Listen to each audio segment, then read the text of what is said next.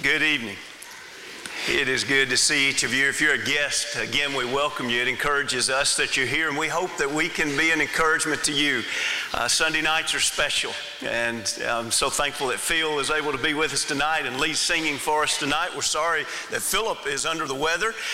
We're thankful that Phil is here and available, and just so you know, continue to pray for him. He'll be leaving Wednesday to return back to his work in Latin America. I believe going to Panama first, and then maybe he can catch us up before service closes of the various stops along the way.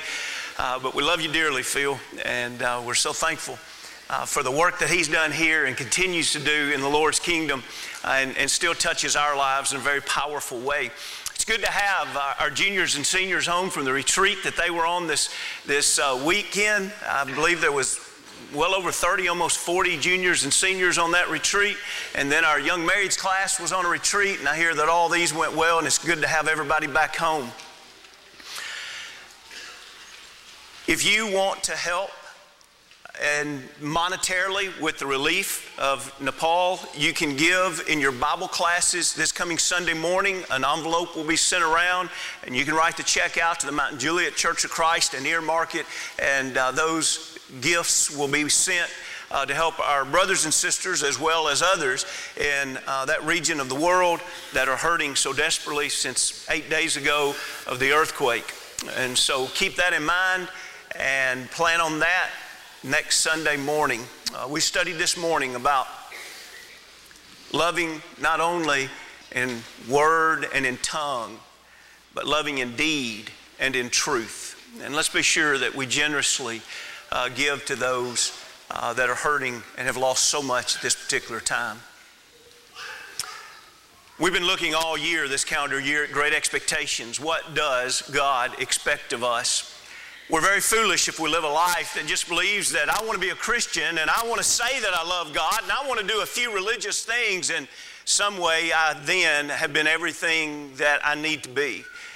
So this year we've been giving the effort to say, what is it that God expects of us?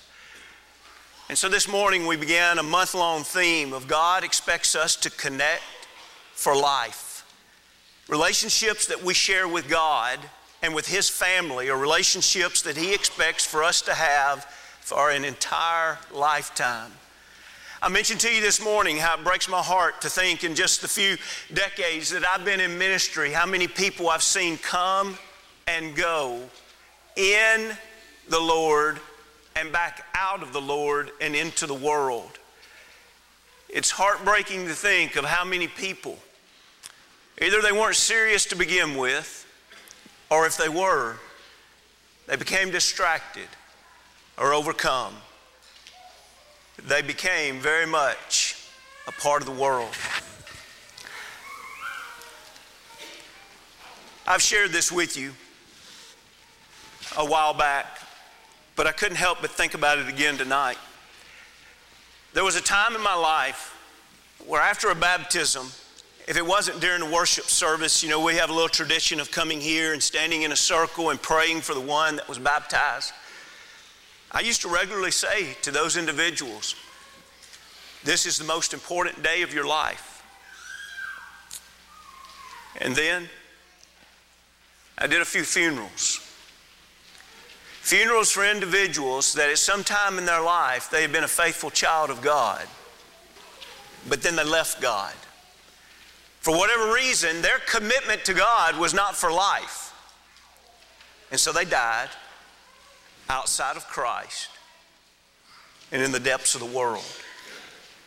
And it's at times like that that I began to be convicted of the fact that the most important time of our life will be that last day that we breathe our last breath faithful to God.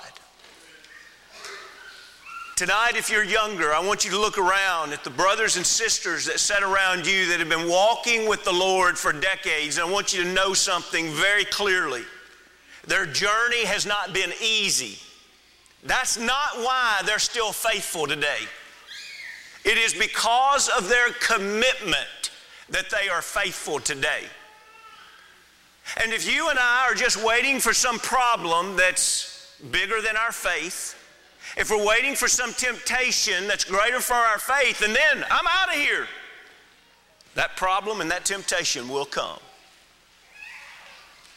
But what about today if our commitment and our faith to God and the one who empowers us is greater than any of this that we face? I would count tonight one of the greatest successes of my life if every person left here tonight and said, I'm not turning my back on God no matter what the cost. No matter what I have to give up, I will die faithful to God. But how do you do it? One of the greatest characters in the New Testament is the Apostle Paul. Perhaps one reason why it's easy to say that is not only because what we see him going through, but more is revealed about the Apostle Paul in the New Testament than almost any other individuals in the New Testament other than Jesus. And so we see the great success that he had as an apostle, as a preacher, as a missionary, but we also see the great success that he had as one who had this great fortitude, this great commitment, this great endearment to say, Lord, I want to stay with you and I'd give my life for you. And he did give his life for the Lord. But have you ever paused to say, how? Paul, how did you do it? I want that kind of faith. I'll be honest with you, the longer I live, the more Paul becomes a hero in my life. And I'm not saying taking the place of Jesus Christ. I'm just saying it's amazing to see a man of such character, of such focus, of such vision, of such commitment. And so I love to study passages. If you will, turn your Bibles to 2 Corinthians, the 4th chapter. 2 Corinthians, the 4th chapter. And if you're borrowing a Bible in our pew there, it's about 1027 or 28. 1027 or 1028. And I'd like for you to notice as we look at this powerful chapter in 2 Corinthians, the 4th chapter, and I hope that you'll study this with me with open eyes and an open heart and a very honest mind that says, I want to learn from this apostle. By inspiration, he wrote some things that are reasons why we ought to continue. What are the reasons why we ought to continue? We'll mention some things to introduce the chapter, but then we'll especially mention 3 reasons out of the last 3 verses of this chapter. But you notice in the 4th chapter, in verse 1 and in verse 16, we have bookends about we do not lose heart. In verse 1, he says it like this, therefore, since, and by the way, the therefore is tying back to this ministry that he has in chapter 3 of preaching the new covenant.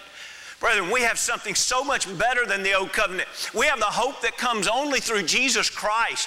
And Christ gave us not only his life, but then he gave us a covenant so that we would know what is his will for us. We don't have to go through life guessing. I wonder what's the right thing to do right here.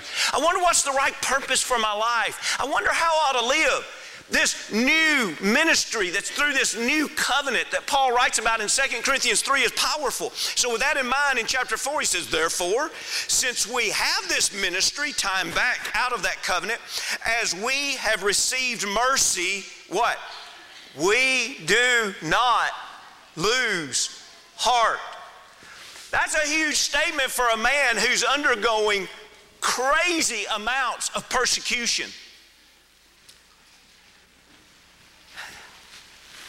I hesitate to even say this to you, and I even wrestled with it as I was writing this lesson. I almost feel inadequate to preach on suffering. Because truth is, I don't know much about suffering. And I study a man like Paul, and I see immense pain, volumes of hurt, and most of it was inflicted upon him because of his Christian faith. Not just because life comes with problems, and not just because he went out and did things and the sowing and reaping brought problems into his life. A huge amount of his suffering was because he loved the Lord and committed his life to the Lord. And so when this man says, I don't lose heart, is it arrogance? Is it pride? Or is it commitment? Is it Paul's way of saying, I've thought about this, I've preached about this. I have given my life to making sure I do not stop. And I believe that it's almost like a battle cry. I believe it's almost like him saying, can I tell you what I want more than anything? Paul, share it with us. And he says, I think about this ministry that I have out of the new covenant of Jesus. And I know it's only by mercy, he says in verse 1, that I get to be a part of this. But I tell you what I'm not going to let happen. It's not going to slip through my fingertips. I'm not going to lose heart over this. And with that, he gives beautiful teachings about how, verse 2, he handles the Word of God and how the gospel's been revealed in verse 3, and how in verse 5, that's what he preaches. He doesn't preach himself. And then he talks about really tough times in verse 8. I'm hard pressed on every side, yet not crushed. We are perplexed. In other words, Paul said, I don't really know why all this is happening to me, but I'm not in despair. I'm persecuted, a lot of pain, but I'm not forsaken. Can you imagine people persecuting Paul and then saying, oh, where's your God now? Has your God forsaken you? No. My God has not forsaken me just because I'm persecuted. And then he even says, struck down, but not destroyed. I can't read that without thinking about a boxer. And last night, any of you that have been alive in America, you know about the big fight. And you know what it is to see individuals go in a ring and then one take what is almost a knockout punch. And you can imagine Satan has brought Paul all the way to the ground, struck him down. And you can see Paul lift up on his elbow and say, I'm not destroyed. My faith is not destroyed. And you can imagine this man spiritually getting himself up off the mat. You can imagine him staggering a little bit, but you can hear his conviction when he says, I will not lose heart. Now, Paul could have honestly said right here, one day you'll bring a blow to this body that will take my life. Enemy, Paul could say, you're going to bring a blow that I will die on the mat. But I will not die giving in or giving up. I will not lose heart. What a battle cry. And so it is with this that he says in 10 and 11 the same things. He just says it twice, I guess, for emphasis' sake. And he says, always caring about in the body. Now notice, from here down to the end, he's going to, is it slightly or is it very intentionally? He's going to start bringing reference to the fact that we are made up of a physical body, but our physical body right now is the home of our soul. And the physical body is going to go through a whole lot on this earth. A lot of suffering, a lot of pain. But what has to endure is the soul must stay alive. Paul says, I'm not losing heart in that. And so notice what he does right here. Caring, verse 10, always caring about in the body, what? That's the dying of the Lord Jesus, that the life of Jesus also may be manifested in our body. How was Paul carrying the suffering of Jesus? His body bore the marks of suffering for the cause of Christ. And so just as you can look at the life of Jesus and say, look how Jesus lived, but also look how he was willing to suffer and die for the cause of Christianity. And then he teaches that through Peter that was an example left for us, that we also should be willing to suffer and to die. And Paul would say, yeah, my body. Look at the scars on my back. Look at all the bruises. Look at the broken bones that didn't heal correctly. Look at my body. My body, I'm carrying the death of Jesus. As he suffered, my body proves that I have suffered also. And he says it's in that then our body can manifest the life of Jesus. Brethren, this is not a light thing. This is a part of how do you finish? How do you not fall away? You don't have the right to stand up in the easy days and say, oh, I love to be a light for Jesus. until you have made a commitment that says, I will suffer in my body for the cause of Christ, showing my likeness to his death. And when you're willing to suffer like that, he says, then you're willing to use your same body as an instrument of light for the manifestation of Jesus. We talked about this morning, and let me just mention this tie-in. The reality is, right now in America, not many of us suffer severe persecution for being a Christian. But have you made that commitment? I don't mean just about that specifically, but yes, including that. Have you made a commitment that says, I will not lose heart? You can take my job from me just because I'm a Christian, and I'm not going to stop serving the Lord and living the Christian life. You can take possessions from me just because I'm a Christian, my Christian faith. I will not stop serving the Lord. You can harm me. You can harm my family. I will not stop serving the Lord.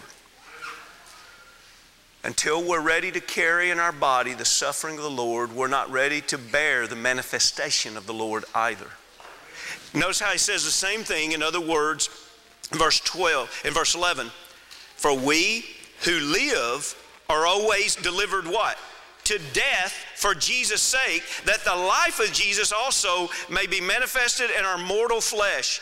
In 10 and 11, he covers them by two different angles. In 10, it's being carried about in the body. In verse 11, it's being delivered to death for Jesus' sake. In other words, the interesting thing about being carried is anything that you carry, you have the potential at any time you want to lay it down. And so Paul says, yes, I voluntarily carry the suffering of Jesus. Yes, at any time I can say, I don't believe in him. Don't hurt me. Don't scourge my back again. I deny Jesus. I lay down the suffering of Jesus. I don't want it anymore. And then the next verse, he's teaching the same thing, but this time he uses the word deliver. In other words, what happens when your commitment to the Lord is so strong that you say, deliver me wherever you want to persecute me, and I still will not give in. I'll carry it, and I won't lay it down. You deliver me, and I still will not lay down my commitment to the Lord. The two bookends. I will not lose heart. That brings us down to verse 16, at least in our lesson tonight. If you will, drop down to 16. Therefore, he said all of that, and now he's bringing this to a close, but it's not a one-verse close, it's a three-verse close here. Therefore, we do not lose heart, even though our outward man is perishing, yet the inward man is being renewed day by day. Let's pause there for a moment. Notice he again is going to separate here and address the outward man and the inward man, the physical and the spiritual. You remember in Ephesians 2 and verse 10 that we are a new creation, created. We're a new workmanship, created in Christ Jesus. Our inward man should be made anew. As a matter of fact, you've got your Bible open, look down in 2 Corinthians 5 and 17. Here's how he would refer to that inward man in 2 Corinthians 5 and 17. Therefore, if anyone is in Christ, he's what? A new creation. Old things are passed away. Behold, all things have become new. That new creation, yes, we see it by the way we live outwardly in our behavior, our life, but that new creation is a result of the inner person being renewed, being forgiven from spiritual death, being brought to spiritual life in Jesus Christ. And so notice, he shows us in 16 that what he values is that he values the spiritual over the physical. Okay, so now let's think about this. Are you and I going to finish with the Lord? Are we going to live our last day, breathe our last breath, and in that day we would have lived for our Lord? How do we do it? We must value the spiritual over the physical. What's happening to the physical? Well, the physical, according to him here, the physical is every day perishing. One way to look at that is age. I just became your best friend, didn't I? You're a day older today than you were yesterday. You're a year older this year than you were last year. And the reality is this body is not intended to last forever. The aging process is so normal that everybody alive does it. And so the outward man is perishing. One of the greatest poems in the Bible is Ecclesiastes, the 12th chapter. For time's sake, I will not read it now, although it's very tempting to do. It's a very beautiful poem, if you want to call it that, but its beauty is not necessarily in the lesson that it teaches. It's just in the poetic nature of it. But it is a verse that shows how our aging process carries us to the point where we're afraid of almost cracks in the sidewalk and things that at one time were so easy for us to do or not easy to do. And it just describes the physical body aging. And so Paul looks and he says, and I'm applying this. It's not exactly what Paul's saying here, but by application it is.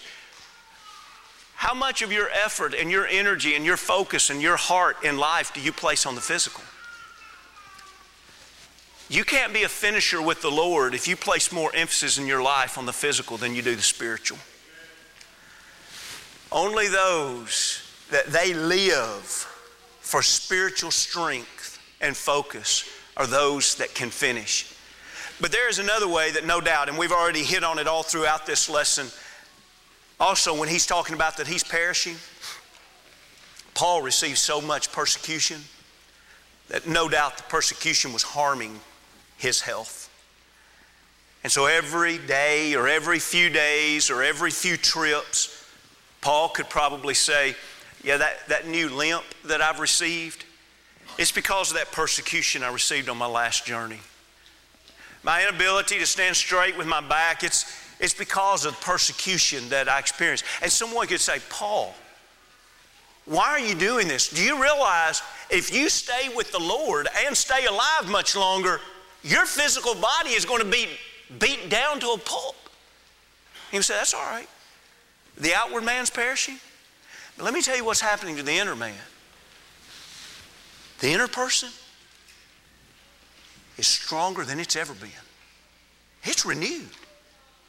It's almost like the idea of reverse aging. It's gotten younger and stronger. Can you say that? When you look at your spiritual life today and you compare it to a year ago, are you stronger? Compare your spiritual life right now to a season ago in life. Are you stronger? And listen, this isn't an exercise where I'll examine you and you examine the person next to you. Please get this. If right now you can honestly say, in the past of my life, I've been spiritually stronger than I am right now, that needs to be a warning signal for you to say, you know what? I want to concentrate more on the spiritual than I do the physical. Because the spiritual should be getting stronger all the time. There's not anybody here that has arrived spiritually. The maturation process goes until we die. And so to have that mindset of I want to constantly be focusing on the Lord and growing the inner person, getting closer and more like Jesus all the time. What a beautiful thought. But notice the second thing in verse 17 as we notice, we'll value the future over the present. Look at verse 17. For our light affliction, that's kind of funny in the context we're reading it. We'll come back. But for our light affliction, which is but for a moment, is working for us a far more exceeding and eternal weight of glory. Now, brethren, we've already glanced back up in verse 8, 9, and 10. That didn't sound like light affliction. How can he call that light? And if we went over to 2 Corinthians 11th chapter, he gives that pretty lengthy detail of all the types of persecution that he chooses to list at that point in time in his life. And there was other persecution that came along later that's not recorded there. And so we say, Paul, how can you call those things light? And by the way, the Greek word here for light literally means weightless. It's the way we would say, nothing to it. How can Paul call all of this persecution light?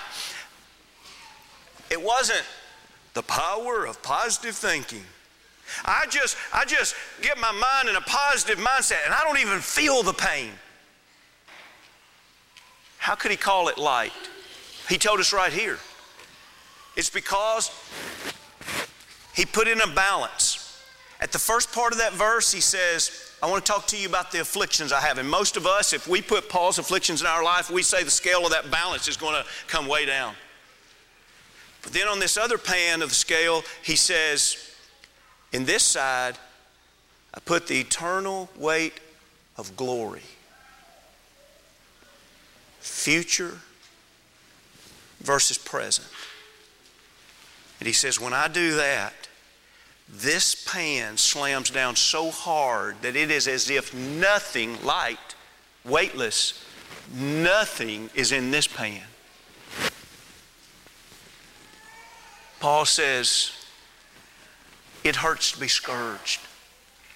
How do you go through it? I think of the eternal glory that is waiting for me. It hurts to have your own countrymen mock you, call you names, berate you, and belittle you. How do you do it? The weight of eternal glory. Let's look at one passage and then we'll come back and finish this. I know we're about to run out of time. Look at Romans, the 8th chapter. I just want you to see another place that he says this. This is so huge for us to grasp if we're going to finish. In Romans, the 8th chapter, we'll pick up in the middle of a sentence for time's sake. Look at verse 17 and then we'll go into 18 and think about how he describes the future and the present and what he's looking toward. In verse 17, and if children then heirs, this is Romans 8 and 17, if children then heirs, heirs of God and joint heirs with Christ, if indeed we suffer with him, notice we're going to suffer with him that we may also be what? Glorified together. For I consider that the sufferings of when? This present time are not worthy to be compared with the glory which shall be revealed in us. And so in the previous verse, he says, listen, I know that I'm going to have to suffer in this present time with Christ. But think, he's going to be revealed. He's going to come through the clouds one day and we're going to rise up to meet him. And his glory is going to be what our glory is going to be changed likened to. From glory to glory, we're going to be more like him than we've ever been. Way more than we've ever been on this earth. Paul literally looked forward to that eternal glory. That home where everything is perfect, everything is radiant. There's no influence of evil. There's no Satan and all the harm that he has done. There's no children being neglected or abused. There's no elderly people not being taken care of. There's no sin rampant anywhere. There's no back alleys. There's no darkness. There's no sad goodbyes. And there's no 6 feet under. There's no emergency rooms. There's no funerals. There is nothing bad. Not 1 ounce of influence of wickedness. And Paul says, I've been on this earth long enough. I know where I want to go. I want to go to that eternally glorious place. And so this horrific persecution that I suffer with Christ right now, it's just a present thing. My focus, my mind, my vision is on the future. My scales are heavy in the weight of the future. You don't think you can handle it another week being a Christian at your job. Either find a new job or figure out how to see the eternal weight of glory when you go to work. You don't know how you're going to deal with a friend that is bringing you down. Either find a new friend or figure out how to see the eternal weight of glory that is waiting. But everything in our life, if we live for the present, we make horrible mistakes. The farmer doesn't go out and plant a seed and look for a harvest on the same day. The composer doesn't begin his life looking for standing ovations, but he spends long hours writing bars of music and practicing with a symphony until one day the glorious time of his life comes when an audience comes alive. The doctor, he doesn't just wake up one day and someone give him a hug and says, "You saved my husband's life." For the first 30 years of his life, he's in school, and he's working long days and long nights. All of the illustrations I've just given you, they fall short, but all they're trying to say is everything meaningful in life comes in its season. And what Satan wants to convince every one of us here, he wants to convince us to believe that right now is what we ought to live for. How can you be comfortable now? How can everything be convenient now? How can I escape pain right now? When it may be, and it is. You may not escape this pain right now. But what if this pain is just a light affliction for the eternal weight of glory for which you long for? Now, as we close this lesson, I'd like for you to notice, we're going back again to 2 Corinthians 4. I'd like for you to notice verse 17 did not end with a period, so we're going to close it very quickly here and look in 18. The key words that I want to bring out is where he says, while we look. Now, he puts a do not between at first, but you'll see what I'm saying. Notice, while we do not look, in other words, if we're going to be able to see light affliction, that really is pretty heavy stuff, but we see it as light because we're comparing it to the eternal glory. Notice this has to tie with it. While we do not look at the things which are seen, but the things which are not seen. In other words, he's saying, we look at the things that are not seen. The next sentence, for the things which are seen are temporary, but the things which are not seen are eternal. And so he lays out verse 17, and we say, I want to be able to do that. I want to be able to live for the weight of glory. And he says, okay then, you got to, in the very next chapter, in the 5th chapter, skipping up to verse 7, is where he says, for we walk by faith and not by sight. He says that very same verse in what we just read in verse 18. In other words, if you want to live for that eternal weight of glory, what you're going to have to do is you're going to have to lift your eyes and stop living by things that you see and start living by faith. And so when all you can see are the physical things in life, when you live for your house, when you live for that perfect yard, when you live for that promotion, when you live for that name on the door, when you live for the number of zeros on your paycheck, none of those things are wrong if you're not living for them. But when that becomes what you're living for, when that's all you see, you're going to miss it. Somebody's going to do your funeral one day, and if they're an honest man, they're going to try to figure out how to say nice things without talking about your spiritual life. What about if you preach your own funeral? And what about if it can be truthfully said, he lived for the things that could not be seen. He or she lived for God the Father, God the Son, God the Spirit. They lived for the eternal reward. Everything they faced was in view of eternity. Short-term decisions always turn out bad. Eternal viewed decisions are prosperous. And so tonight, will you join me, not in arrogance, but in commitment, and say, I will not lose heart. I'm going to value the physical over the spiritual. I'm going to value the future over the present. I'm going to value the eternal over the temporal. The only way we can do that is we do have to start.